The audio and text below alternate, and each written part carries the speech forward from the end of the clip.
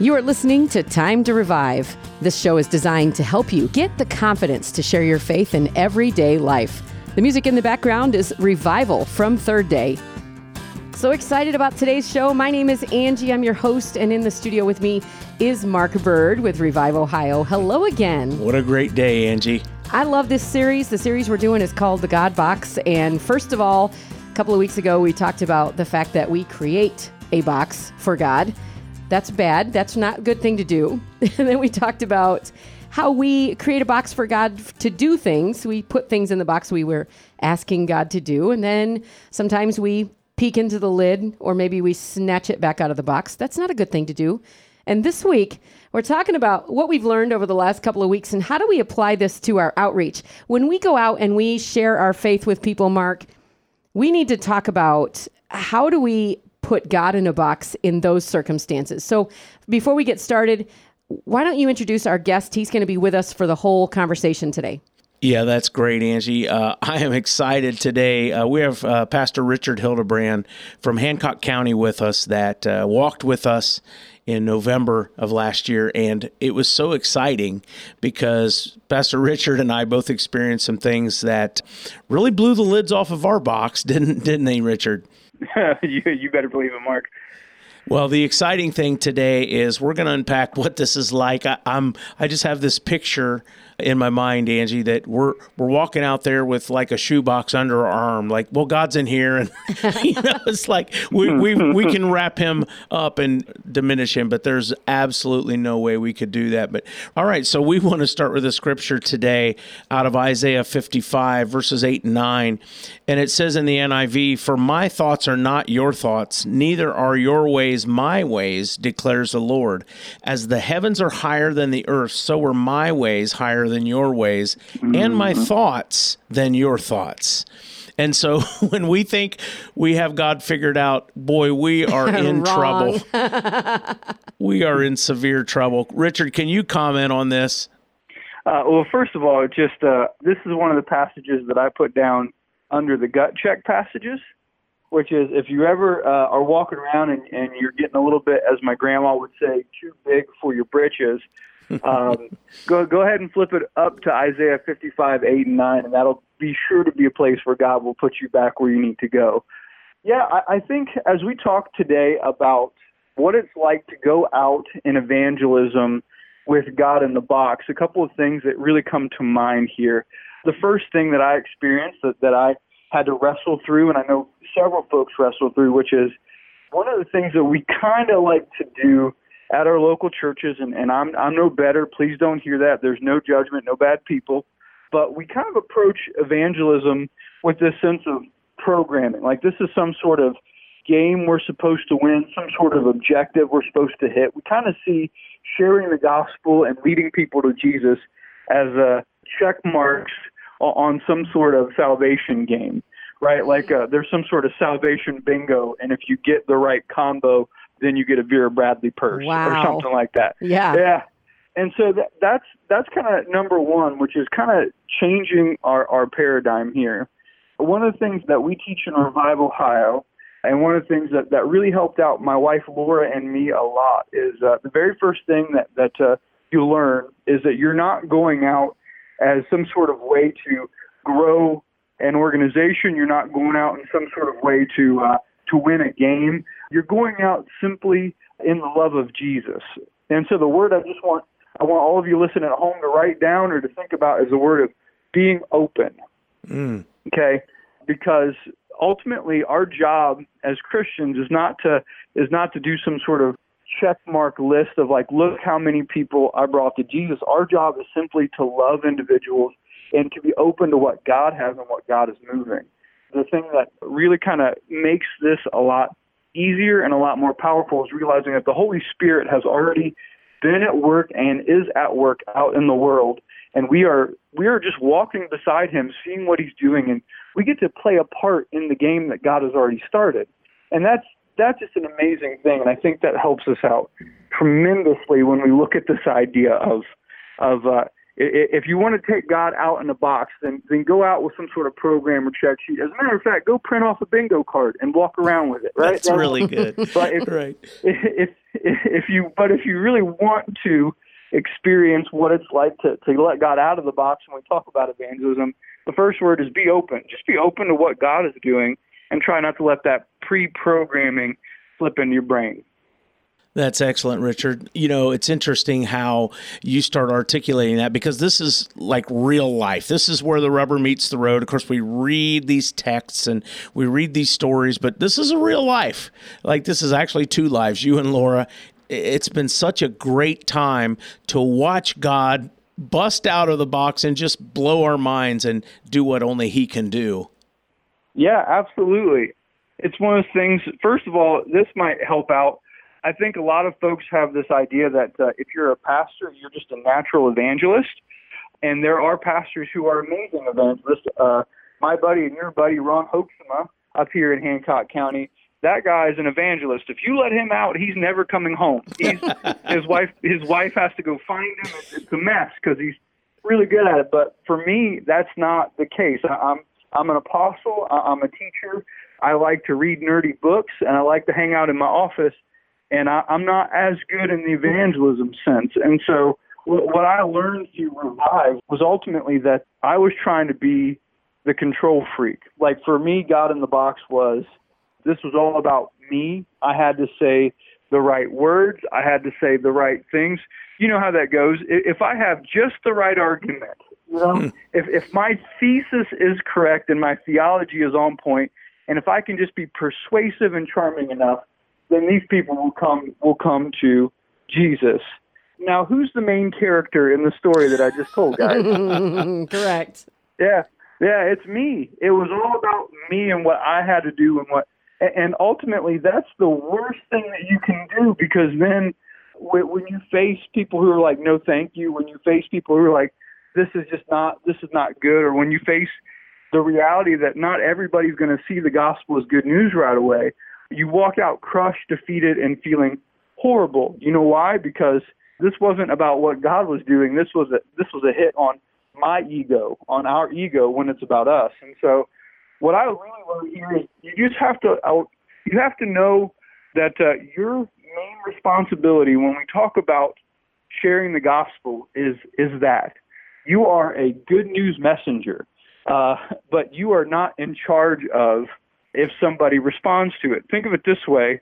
The person who delivers your paper, do people still get paper anymore? I don't know if that's still a thing. So let's put it in email. So whoever sends you an email, it is only their job to send the email. It is not their responsibility to know if you read the email, if you'll respond to the email, if you'll function with the email. That's not your job. Your job is simply to send out the communication, and then it's on the individual to respond to that. And the same way, the gospel is all about Jesus. Jesus has this under control, and our job is simply to tell people about Jesus and introduce people to Jesus. And from there, it's about the individual and Jesus having a conversation. And that changed my perspective on evangelism, and honestly changed the way that I walk with Christ and the way that I function in the world. And it's been an amazing opportunity, because then you get to see how the Holy Spirit is at work, and then you realize that God is not limited to the nice custom maple box that I built for him, but he can do whatever he wants, and it's an amazing process. So based on what you were saying just a second ago, it made me think of this. The other day, I heard someone say, it's not our job to sell people anything. It's not our job to sell people God. That's not our job. We're, like you said, we're supposed to go along with God and be able to participate, but it's not our job to make sure that they buy what we're selling. Absolutely, Angie. That's a wonderful point. So one of the other things that I think we have to kind of look at here is I was reading in a blog this week, I think it was from churchleaders.com. I want to definitely give them a shout out. Great resource for everybody out there. But one of the quotes that stood out to me the most in the topic of evangelism, and I don't remember the author's name, so I apologize, but it was that people are not projects. And I think that is kind of a part of what we have to realize here. Remember, let's go back to this thought or thinking about seeing evangelism as church programming.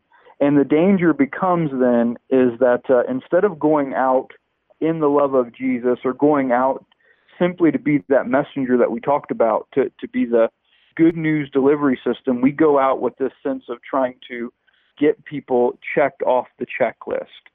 And that doesn't do well because honestly, then when we get to a place where we actually can share the gospel with people, we're not doing that in love. Instead, it becomes that sales tactic, like you said, Angie, that we manipulate the gospel into some sort of creepy sales pitch. And that's dangerous on a number of levels, but I think the biggest is because if they say yes, they're not just saying yes to some sort of paper subscription or magazine subscription or a reduction in their electric bill. They're saying yes to being introduced into the kingdom of God and following after Jesus. That's an amazing, life-transforming moment, but it is also a lifetime commitment. And in the same way, to the single listeners out there, don't walk up to your maybe future spouse and start to sales pitch them on why they should live with you and you have good hygiene and why your shower's nice. That's good. We shouldn't be walking around asking people to follow Jesus the same way that the cable company is trying to get you to upgrade to a second TV in your bedroom. Oh, wow. So we really have to avoid that because it diminishes the gospel and it objectifies people, and nobody wants to be. Do any of you like to be objectified? Think about it that way. I don't think so. And so we don't want to do that, and because that's not how God sees them. One of the things, Angie, that you had said before is one of the tripping points in this is that sometimes when we take God in the box out on the streets, we look at people with our biases instead of seeing them the way that Jesus sees them. And I think that ties in really perfect here, because when we look at people with this lens of objectification, then all of a sudden we start putting labels and biases on them instead of seeing them as a child of God whom Jesus died for. And so not only do we abuse the gospel in a sense, but we're also not loving people the way that Jesus kind of called us to love. And so I think we have to be really careful there. And there's nothing wrong with wanting to be driven here, but I think we have to walk that fine line of doing this for the right motive and reason instead of just saying, look how awesome I am, look how great I am. I sold 50 salvations last month. That to me kind of has some trouble behind it. I don't know what you guys think, but that's kind of where I'm landing with it. Yeah, I'm just taken back to the scripture again, honestly, Richard, and I'm thinking, that God's ways, how much higher are they than ours? Like a little? Exactly. Way, like we don't remotely have this figured out at all, but we have to. And let's be honest, with our every one of us has those biases, Richard. We can lie about it and pretend, but listen, we all have those, right? And so in order to love everybody like Jesus does, we have to let him through us. And I think that's a real part of the obedience part, is the yielding to his spirit and allowing his love to flow through us, because even in our humanness, there's no way we could pull it off. Oh, no, not even close. And I don't think that we're called to. If we go back to talking about this idea of being open, it's all about staying in your lane. What lane are you supposed to run in? And the idea that, that's just another whole point there, which is the idea that somehow you can save somebody, or that if you do it just right your way, then somebody will accept the salvation of Jesus. Honestly, that's not my job. That's not your job. Salvation comes from Jesus, and it's his alone through the Holy Spirit to offer. We are just simply messengers trying to make a connection. Have you ever heard of the phrase wingman? Oh, yeah. Or wingwoman? When you've got a single friend and they're a little bit too nervous, you're supposed to kind of help do the introduction part. That's good. This might be a bit heretical, and I apologize, but in a sense, we're kind of like Jesus' wingman through the power of the Holy Spirit. Yeah. We are introducing people to have a conversation about the gospel, but in essence, we believe that the gospel is real and alive, right? That the scriptures aren't just these dead pages, but that they reveal the will of God, and if we can bring somebody to a conversation with them, they get to meet Jesus in kind of a supernatural way and let that relationship happen. So stop trying to be everything and do everything. Instead, just see yourself as an assistant in what God is doing. Okay, so I'm going to throw a little wrench in this whole conversation because, that's what my job is, right, Mark? Yeah. Yeah, that's Okay. awesome. So we're talking about, or you guys are kind of talking about it from the perspective of we're going to take God in a box out to the outreach, out to the people, right? Right. Now I want you guys to talk from the perspective of how is it that we put God in the box in the way we determine how he's thinking about people. We think that God thinks about people the way we think about people. Do you see what I'm saying? So now we're switching the perspective, and I want you guys to address this in that God sees people differently than we do. So we can't put him in a box in the way that he views people. Yeah, I think, Angie, that I can think of several experiences, but I'm curious about Richard, like when he's gone, because I've actually seen this happen. And when you go out and you have this mindset, we all do, like, okay, you know what, I'm called to do this. Every Christian is called to do this. We're taking the love of Jesus out.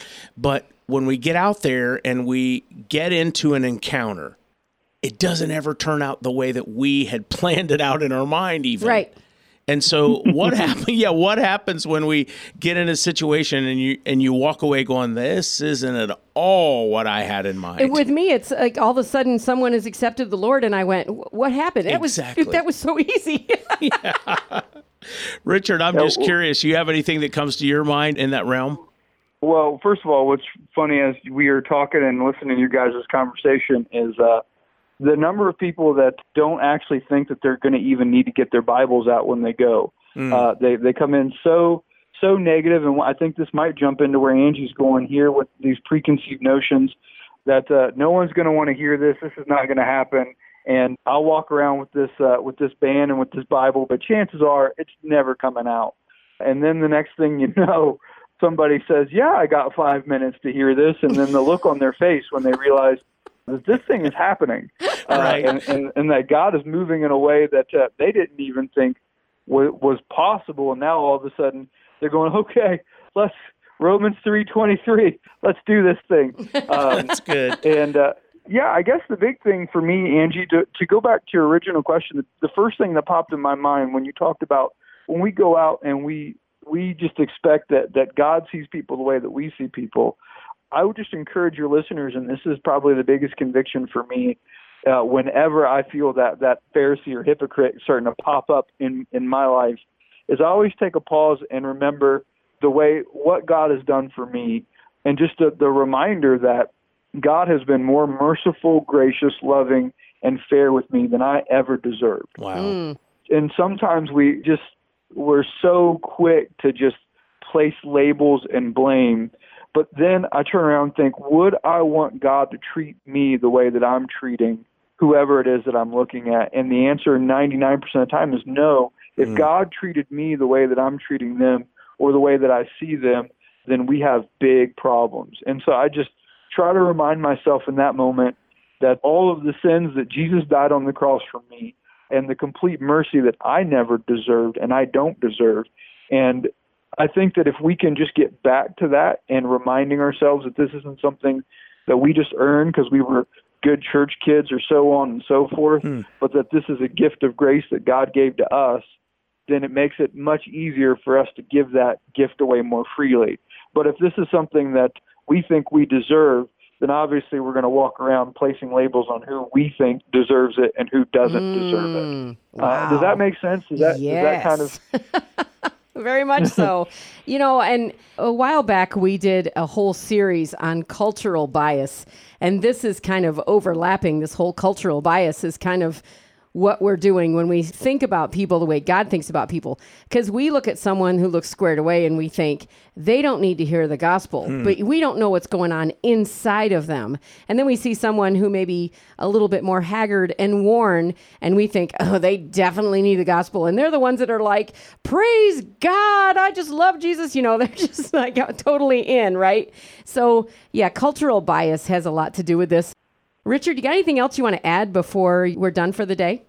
I just want to encourage all of our listeners out there, just simply put, we talk about evangelism, and I know we've talked about some big heady theological stuff. I know we've kind of talked about some negatives. Ultimately, here's what I want you to do. I just want you to go out and see what God is going to do. And I guarantee you, if you do that, if you're willing to step out of your box, so to speak, and see what God does outside of the box, it's going to change your walk with Jesus in a way that you couldn't imagine. So please, I know that the thought of talking to people you don't know can cause anxiety and stress in the whole 9 yards. It's one of the biggest blessings that you'll ever do, and I want you to see how Jesus works there and see how God shows up. Thank you again, Pastor Richard Hildebrand from Hancock County, Ohio. I appreciate your time today, Pastor, and this has been a fun time together as we try to unpack and explain what God's been doing for a long, long time, right? But yet he's actually opened up our hearts and minds to see what his heart and his love is toward these people. So thank you again, Pastor Richard. You're welcome. It was awesome, guys. God bless you. And that is today's Time to Revive. It's a great conversation today. Remember, the scripture we used was Isaiah chapter 55, verses 8 and 9, if you want to review. Thank you for joining us today for Time to Revive. Thanks for listening to Time to Revive. This show has been brought to you by Shine FM and Revive Ohio. More information about this program at shinefmohio.com. We're community-supported Shine FM.